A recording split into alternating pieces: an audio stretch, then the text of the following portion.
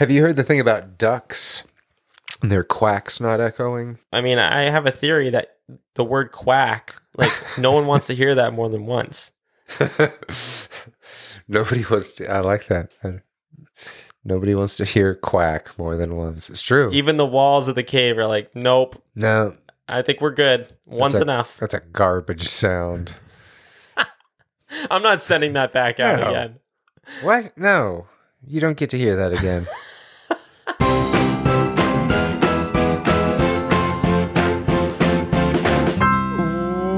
Welcome back to Tangent Land. I'm your host, Brendan Thomas Farrington Lorello. 2 last names, 1 middle name. And I have with me today a very special guest. And I'm going to do something a little bit different this time. I'm going to introduce the guest as if I were an announcer at a sporting event. So in this corner, we have the guest of today's podcast. He's an improviser. He's my mentor. He is the director of the improv group I'm in. He is super fun, super nice. Samuel Kirkendall. And then that's typically where there'd be a huge applause. So if everyone in their respective spaces, wherever you're listening to the podcast, just put your hands together. Don't hold them together, but put them together, take them away, put them together. It's like you're clapping. How about that? Is that a good... Did that introduce you well? Did you feel... You feeling... I feel very introduced. In fact, I feel the most introduced I have all day. That says a lot because it's 5 o'clock. It is Eastern time. Yeah, I've had plenty of times to be opportunities to have been introduced today. No, thank you so much. That was really, really nice. You are one of the improvisers in Yes and Company, the group that I started, I think 3 years ago. Right? 4 if you round up, I think.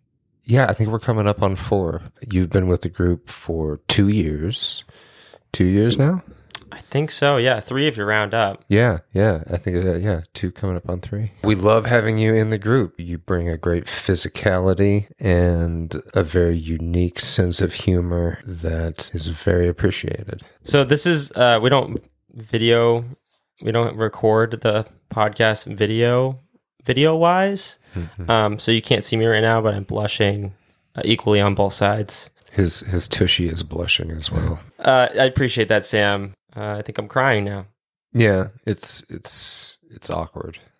It's pretty awkward. Yeah, before it gets any more awkward and we exchange any more compliments, it's how about the weather? How about it's windy?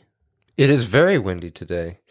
I raked yesterday, and all the leaves that I raked came back today. I have a tragic, I say with a question mark at the end, a tragic anecdote about leaf raking. Hit me. When I was young, I was raking leaves and raked them all into a big, big, big pile. And then, like you do, I got far back and ran and jumped into the great big pile of leaves. No, you didn't. I did. I'd done it before. It wasn't the first time. And every time I'd done it in the past, it had been quite delightful. The leaves provided a soft cushion and fun was had. This time, however, somehow one of the leaf stems went up my nose. Went right up my nose.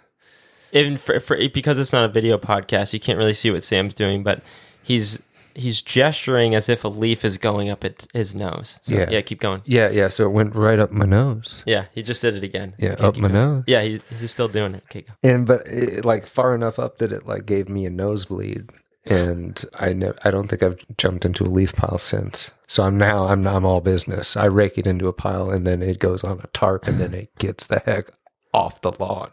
You know how people put up signs on their yard for it's don't have your dog pee on my lawn?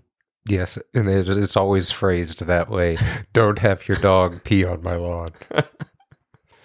Please don't have them. Yeah, please don't have your dog pee on my lawn. They should have signs, people, rake a big leaf pile. Don't jump in my leaf pile. Yes. Because they wouldn't want to have blood on their leaves.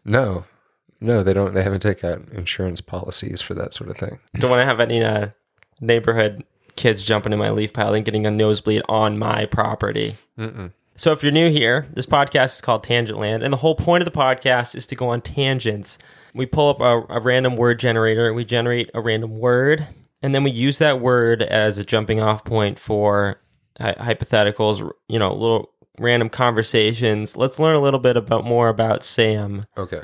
Through some random words. Do we also learn a little bit more about Brendan? That takes a backseat, I would say. New word.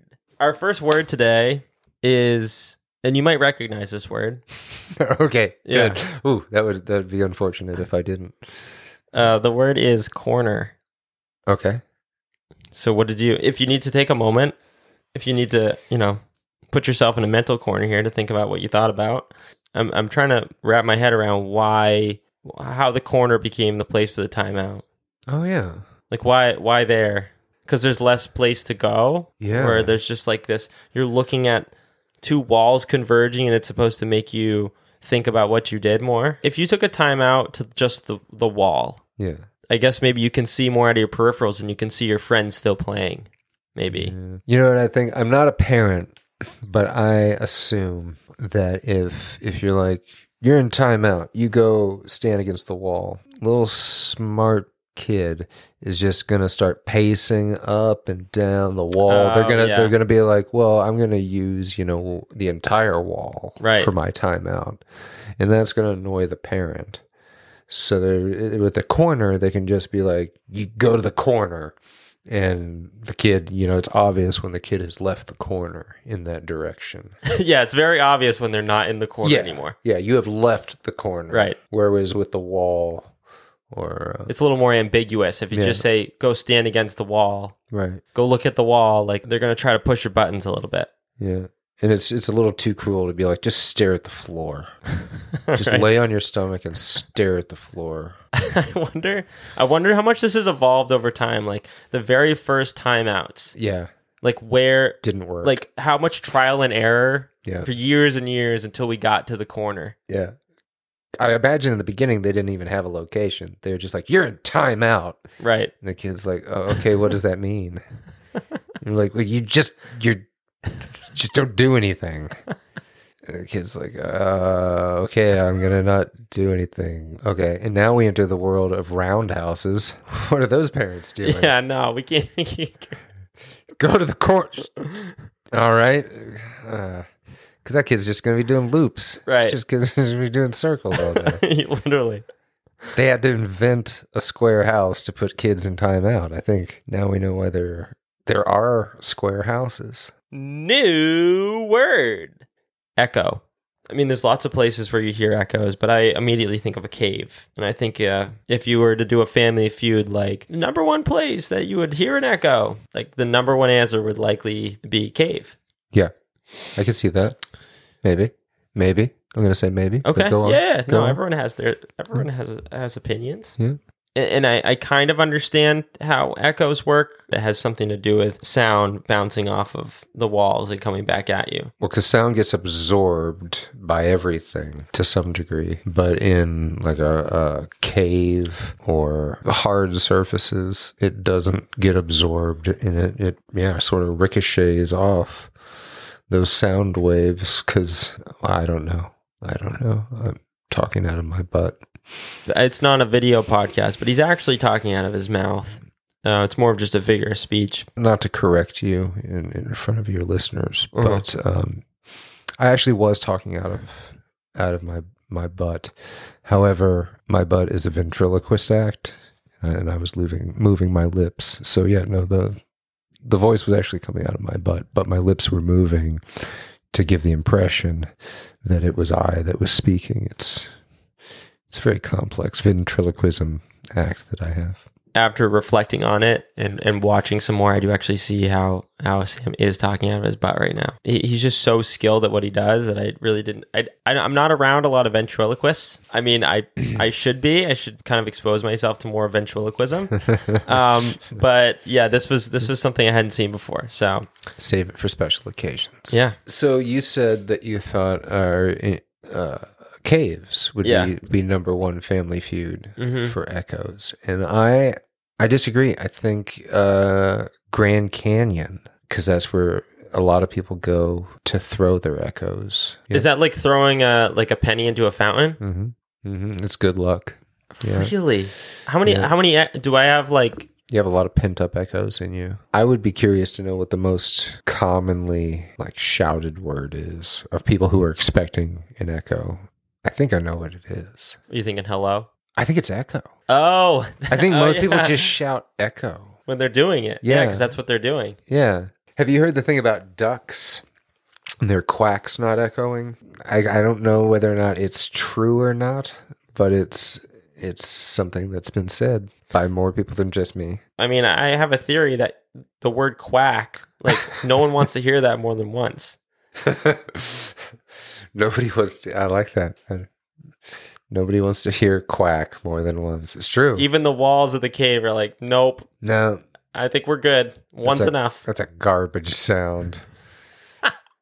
I'm not sending that back out again. What? No. You don't get to hear that again. The powers that be are editing echoes. New word. Squeeze. So the first thing that comes to my mind are squeeze bottles and all the different things that have been put in squeeze bottles. What do you mean by squeeze bottles? You know, a plastic bottle that may be also like a Hershey's chocolate syrup. Are you familiar? Oh, like ketchup would be. Exactly. Yeah. Or okay, ketchup. okay. Yeah, mustard. But then they'll sometimes put products in squeeze bottles that are a little unsettling. I remember like when mayonnaise first went into a squeeze bottle. You remember that? Oh yeah. I was like, what? Mayonnaise in a squeeze bottle? You can't. No, that's a hard plastic container condiment. I remember back when mayonnaise went into squeeze bottles. Yeah, that's what memory. That's what a geriatric millennial sounds like. Back in my day, we couldn't squeeze mayo out of a bottle. We had to get a knife dirty for it. Right? Yeah.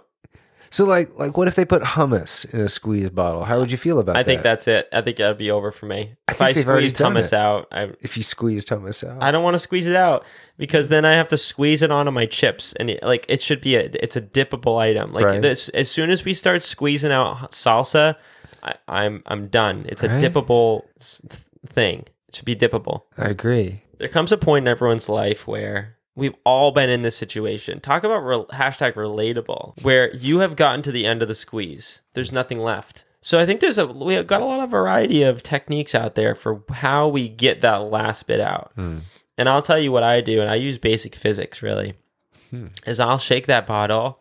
As I'm shaking the bottle, I'll go really fast on the way down to make sure all of the solution, all of the condiment, all the condiment gets to where the squeeze top is. You thwack it. You thwack it down. You thwack it. And I make sure to get all that down to the bottom to where it needs to be squeezed out. Yeah. So that's one technique I use. The other is just keep squeezing it and just hope. It's a sad moment where you almost can just hear air and like it's like, what am I trying to pump up a bike tire here? Like, it's over. Yeah. And you know that moment when you've hit the end and it's over. New word. Air. Okay. Air. It's weird. The first thing that came to mind, I don't think about a lot, but for some reason I guess the premise of this show is working. I thought about hot air balloons. Anything particular about hot air balloons, or did you just visualize hot air balloons? Oh, well, in particular, I envision the hot air balloon in the sky, not like all packed up. No.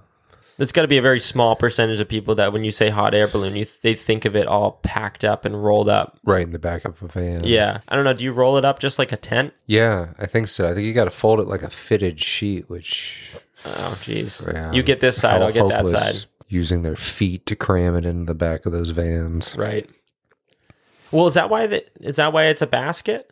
So that they can put everything that they folded up right into the basket and easily carry it away? Yep. That makes sense. Yeah. No, it was usually they didn't originally even have the balloons on the top. They just were taking big baskets out for picnics. The picnic cloths that they lay on the ground, they just kept getting bigger and bigger, and the baskets kept getting bigger and bigger, and it was too heavy to carry.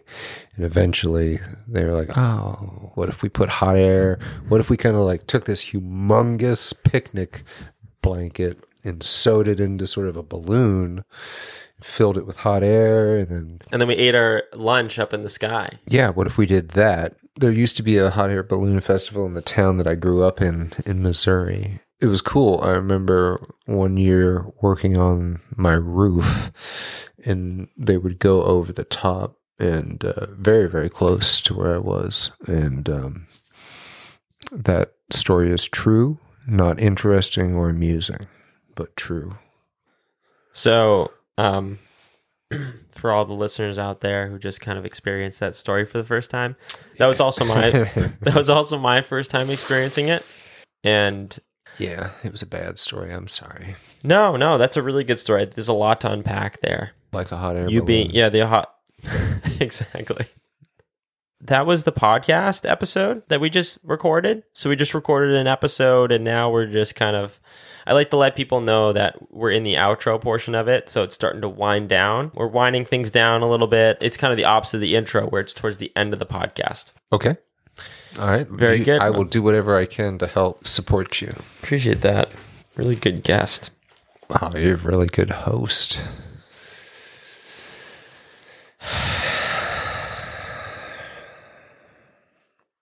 I will be at some point learning how to unicycle in the near future. So really, yeah, will probably need a shoulder. Yeah, at some point. Yeah, got it to cry on when I'm not doing well. So, and also I'll need your shoulder physically to hold on to for balance. You got it. I'm there for you. Do you have experience doing that, or you're just confident that you can do it? Yeah, I'm gonna say yes, and I love you. This is probably a pretty natural point to end things now. Usually what I'll do is, with the guest, I'll do the outro music with them. We make our own outro music together. Oh, fun. I guess I'll just start us off here. Okay. As I normally would. Alrighty.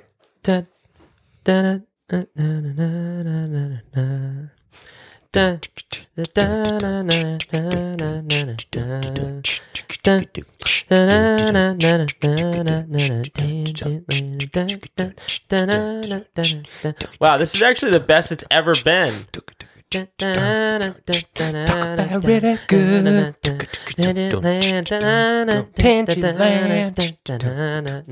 It got progressively more awkward as we went. I told Brendan that I loved him. Didn't really mean to do that.